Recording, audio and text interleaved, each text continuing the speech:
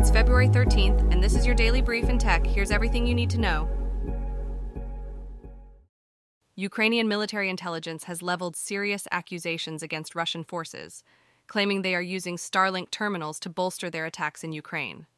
This assertion is supported by intercepted conversations from the 83rd Separate Air Assault Brigade, indicating that Russian troops are indeed utilizing Starlink technology in occupied Ukrainian territories. In the face of these allegations, both Russian President Vladimir Putin and SpaceX CEO Elon Musk have issued denials. They assert that Starlink has not been officially provided to Russia, emphasizing that there have been no direct or indirect sales of the technology to the country. Despite these denials, Ukraine stands firm on its position. The country has presented evidence suggesting that the Russian army is actively using Starlink services on the front line, particularly around the area of Bakhmut. This situation is further complicated by Ukrainian Defense Forces' recent successes in intercepting and destroying 40 out of 45 Russian attack drones. These efforts have helped to reduce the impact of attacks, saving lives and protecting infrastructure in various Ukrainian regions. The unfolding scenario underscores a significant challenge: the difficulty of preventing Western technology, such as Starlink, from falling into the hands of the Russian military. This occurs despite international sanctions aimed at limiting Russia's access to advanced technologies and components. The situation raises questions about the effectiveness of these sanctions and the complexities involved in controlling the end use of globally available technologies. Microsoft is gearing up for a pivotal moment in its gaming division with the Future of Xbox event scheduled for February 15th.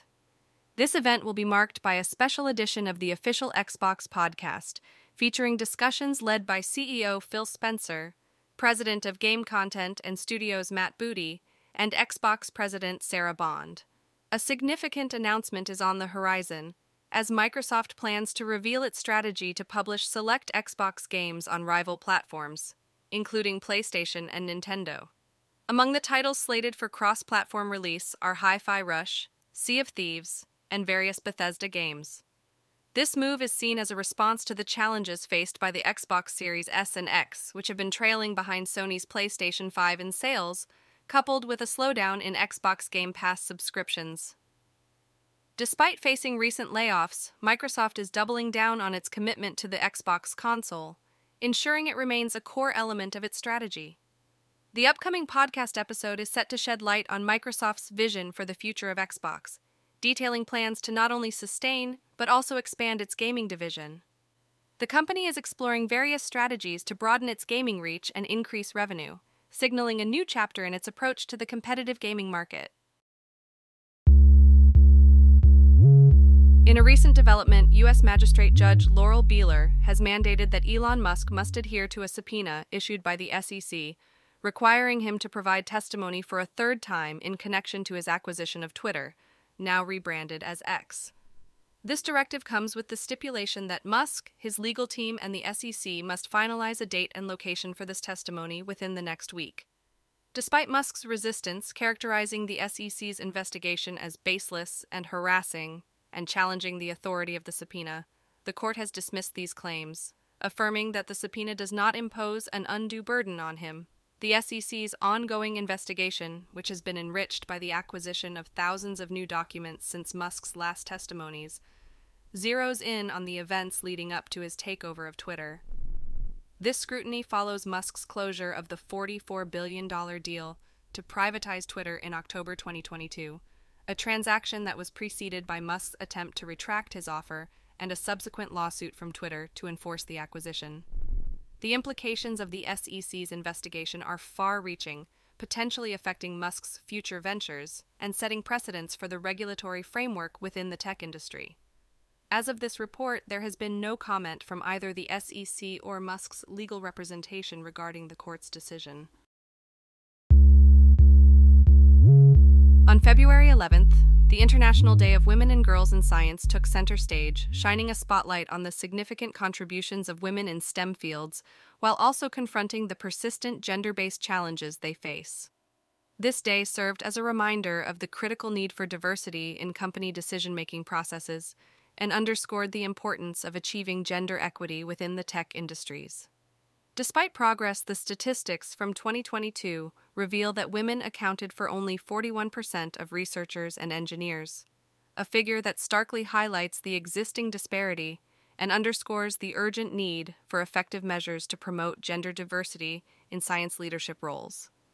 The tech industry is currently under pressure to critically assess and potentially reconfigure team and board compositions to cultivate more inclusive environments. This initiative is not just about numbers, it's about leveraging diverse perspectives to drive innovation and growth. The celebration of the International Day of Women and Girls in Science also served to recognize and honor female leaders who have made significant strides in science and technology. Moreover, it called for sustained support and investment in the advancement of women and girls in these fields, advocating for a future where gender no longer dictates one's opportunities or achievements in STEM. The Biden administration is channeling a significant $5 billion into the CHIPS R&D program, a cornerstone of the ambitious $53 billion CHIPS and Science Act aimed at rejuvenating the U.S. semiconductor industry. This strategic investment is set to kickstart the National Semiconductor Technology Center, NSTC, fostering a collaborative ecosystem that unites government, industry, and academia in the pursuit of semiconductor research and development. The initiative doesn't stop there. It extends to the National Advanced Packaging Manufacturing Program, CHIPS Metrology Program, and heralds the creation of the CHIPS Manufacturing USA Institute.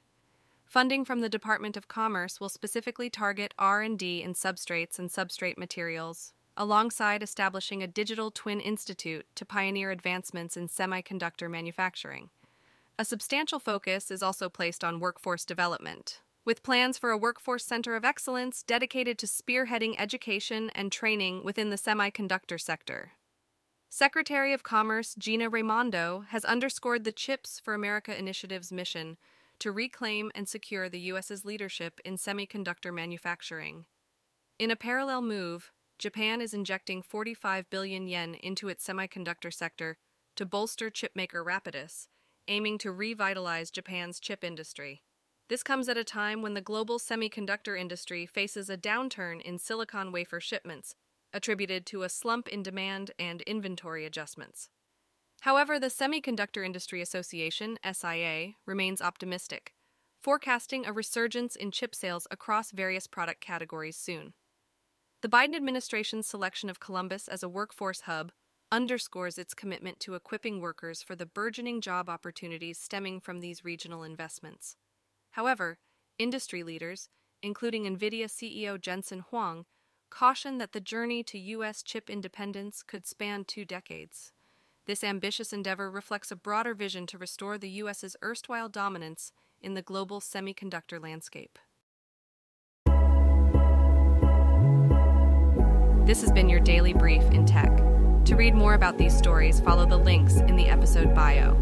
You can also subscribe to these updates via email at www.brief.news. For more daily podcasts about the topics you love, visit brief.news/podcasts. Tune in tomorrow. We'll be back with everything you need to know.